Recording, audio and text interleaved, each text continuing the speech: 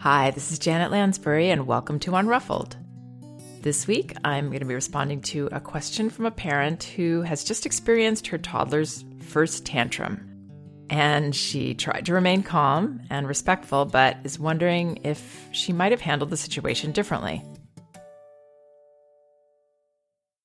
Here's the note I received on my Facebook page. Hi, Janet. My 13-month-old had his first meltdown tantrum yesterday. He wanted to open the freezer and take things out. I let him look and touch a couple of things, but told him we had to keep the door shut so the food can stay cold. I've been reading your posts, and I spoke to him in a way which I thought was respectful and patient, letting him know I wasn't just shutting the door and would let him explore for a moment. I tried to acknowledge his feelings. Well, he didn't like it, and he started crying and arching his back. At this point, I took him to the living room, told him I was sorry he felt that way, and tried to explain why we could not keep the freezer door open. And I understood he was upset, but he couldn't play in the freezer anymore. His crying and screaming was a lot louder than the voice I was using to talk to him, so I feel that he didn't hear me. I also didn't want to compete for his attention. He was also arching his back and pushing away from me, so I put him on the carpet on the floor and allowed him to carry on there while rubbing his back and still trying to talk to him calmly. At this point, I feel like I froze and didn't know what to do anymore since he was crying over me trying to talk to him. Question is, since this was our first meltdown/tantrum, how could I have handled it differently? Okay, well, first of all, welcome to toddlerhood. Tantrums and meltdowns are normal behavior. They make a lot of sense. Just they have so much going on internally at this age, and this kind of push-pull of who am I, and I want to assert myself more as my own person, but I really need these parents. It's a very tumultuous time of development, and frustration happens easily. Children are easily set off at this age. And yes, the first couple of times it happens, it can seem like what happened to our dear sweet baby that didn't seem to have such intense reactions to things. But it is all okay. It is all developmentally appropriate, and children do pass through this stage. What the studies also show is that really when children are in the eye of the storm of these situations, it's best not to do much except to keep them safe and allow them to express the feelings, allow them to pass through these storms. What can happen when we try to talk to our child is that our child gets another message. They might not even hear what we're saying, but they feel our intention in talking to them. And if our intention is anything other than, I want to help you facilitate sharing these feelings with me, and I'm here, I'm accepting your feelings, I'm allowing your feelings, I'm going to, facilitate this happening. If there's any other kind of intention in us, then our child is likely to perceive it, and that will make it harder for them to let these feelings flow as they need to. So while I do recommend what a lot of parenting advisors and experts recommend, acknowledging feelings, we have to be very careful in the way that we do that, because acknowledging feelings, if we're doing this to get our children to feel better more quickly, which I think if some of us, if we're honest with ourselves in those moments, that might be part of our intention, if not all of our intention. If that is in the mix, then our child is going to know that. And our child is going to feel like we are putting blocks up. We're trying to dam up these feelings from happening. So let's just go over this situation that this parent describes. He wanted to open the freezer and take things out. Okay, so this is a normal thing. Children are curious about everything at this age. They're these amazing, amazing learners, and they want to explore their environments and test everything out. So he opens the freezer and he wants to take things out. And she let him look and touch a couple of things, but then told him she had to keep the door shut so the food can stay cold. That all sounds wonderful. That's exactly what I would do. I might also consider not giving my child free access to the kitchen having a gate around the kitchen, or what I call a yes space for children to play, which is a gated off room or section of a room that's enclosed where we can go do something in the kitchen and not have to worry about our child being safe. And our child can, in that environment, be free to explore without us interrupting, saying, no, you can't do this, and I need to stop you from doing that. And what this does is provides a very comfortable, relatively peaceful environment for both of us. We can be with our child in his space and be able to enjoy not having to interrupt and stop him from everything he's doing and worry about that he's going to get into something or be unsafe. We keep this room or this section of a room entirely safe so that there are no no's. That's why I call it a yes space. We don't have to say, no, no, no, don't do this, don't do that. That encourages our child's curiosity and exploration, and also brings peace to us, both while we're in the space with our child, enjoying their activities, not worrying.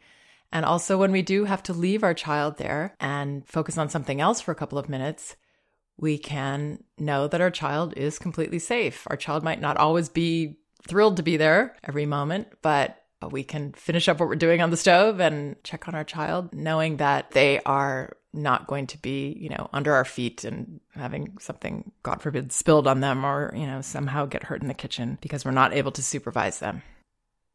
So that would be something I would strongly consider doing. The easiest way to do it is to do it much earlier when a child is not even mobile yet. And then this gate is just established as part of their environment and they don't question it and they don't feel blocked off from anything. If we establish it later, then we just have to deal with knowing that our child may say, hey, why are you stopping me from getting out of this room? I'm not so crazy about that idea. And we have to be very confident and say, I know you don't like this idea. This is what's good for our family. I got to keep you safe and I'm going to do this. But it's okay if you want to tell me you're not happy with this. I want to hear that. I want to know everything you're feeling. And I'm okay with you disagreeing with me. So then she says she was respectful and patient, which is good. I mean, patient, but not waiting for our child to completely stop on their own, because a lot of times that's not going to be able to happen. They're not going to be able to stop without us being the ones to do it.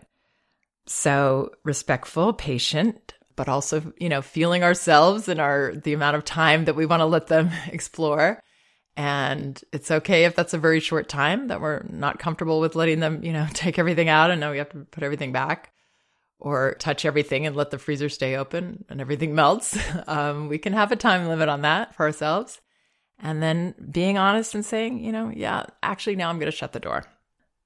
So she said, I tried to acknowledge his feelings and that would be good. I would say, wow, yeah, that's really interesting in there. That's cool. You wanted to touch those things. And now I have to close the door. And I know. Oh, shoot. You really wanted to do that. So being okay with him saying, hey, I don't want you to shut the door on me. I mean, why would he want that?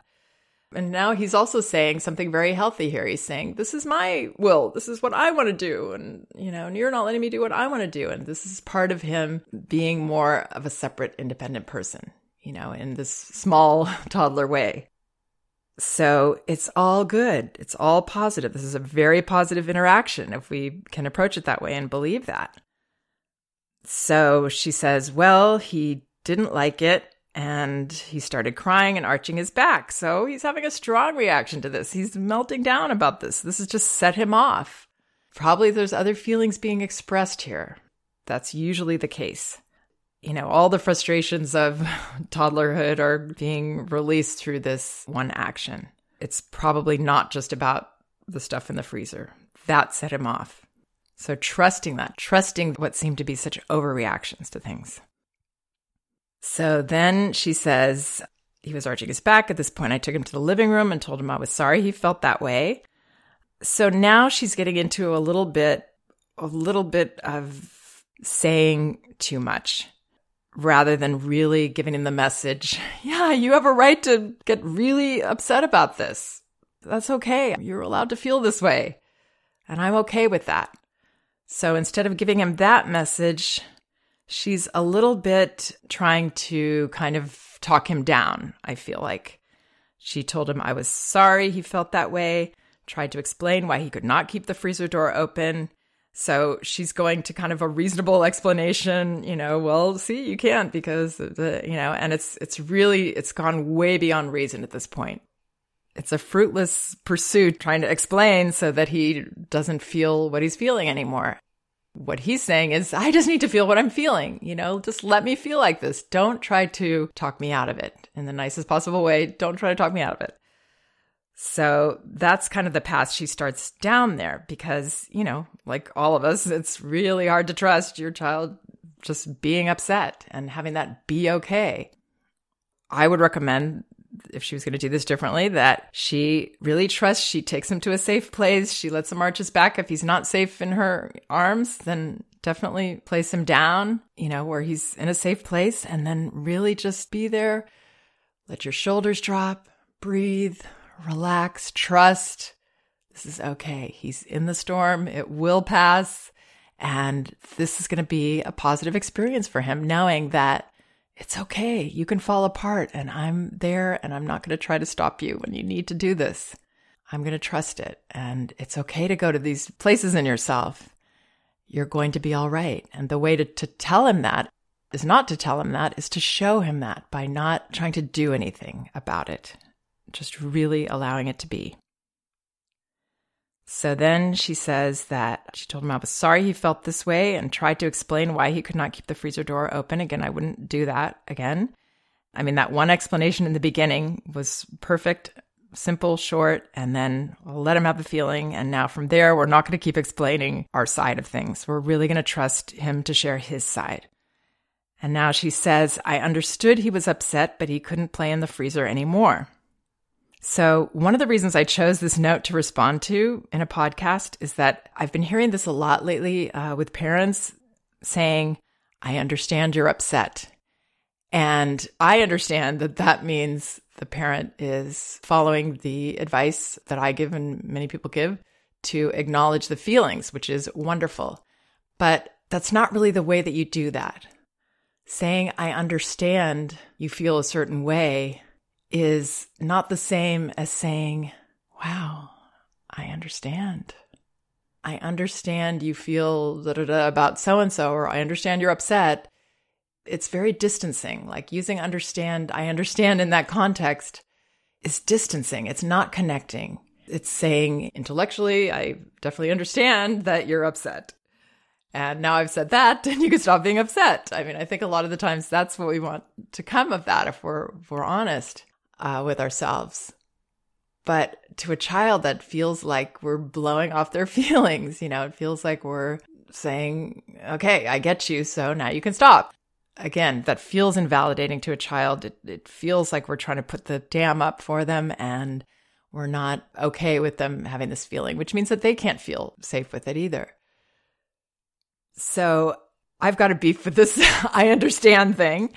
And I think it works much better to say, wow, you're really upset, and look in his eyes and be able to be with him in that. Not that you're going to be upset too, but be able to really receive that and not try to talk around it and not trying to analyze it and explain it or anything. Just really be in the moment with him. This is what connecting when correcting means, or should mean. I don't know if everybody means it this way, but this is what connecting really is. It's being able to look in their eyes and see that they're not happy with your choice and really allowing that to be okay. So it's not about words very much, but if we are going to say something like, I understand, it's got to be looking in their eyes and nodding our head and, oh, yeah. I understand. It's so disappointing when I say no to you like that. Really meaning it. So then she says his crying and screaming was a lot louder than the voice I was using to talk to him. Yes, so that's a good sign that she shouldn't be talking to him there. Just nodding her head, just relaxing, just accepting, letting it flow.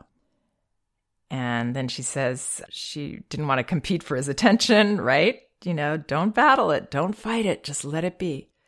He was arching his back and pushing away from me, so I put him on the carpet on the floor and allowed him to carry on there while rubbing his back. So let him carry on. I don't know about the rubbing his back. I would really try to tune in and just be available.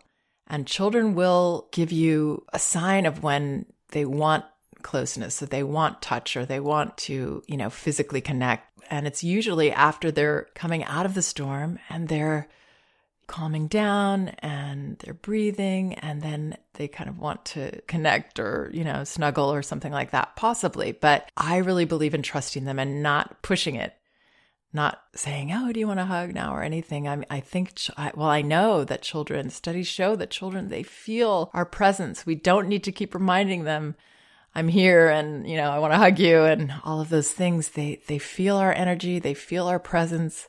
If we have this loving, accepting, trusting presence, that's the best place that we can be with them.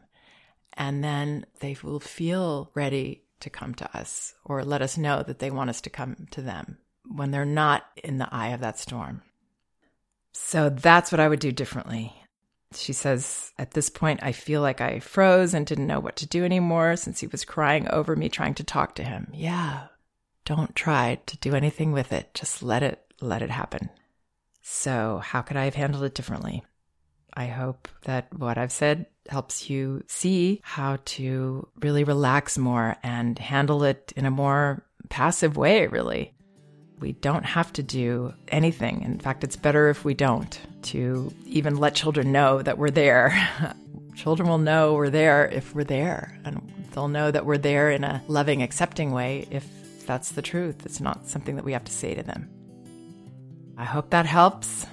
I've talked a lot about children and their feelings in my podcasts, so please check some of them out. And again, both of my books, No Bad Kids, Toddler Discipline Without Shame.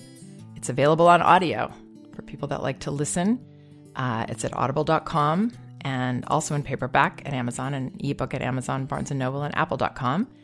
And Elevating Childcare is my other book, available all those same places. And again, thanks for listening. We can do this.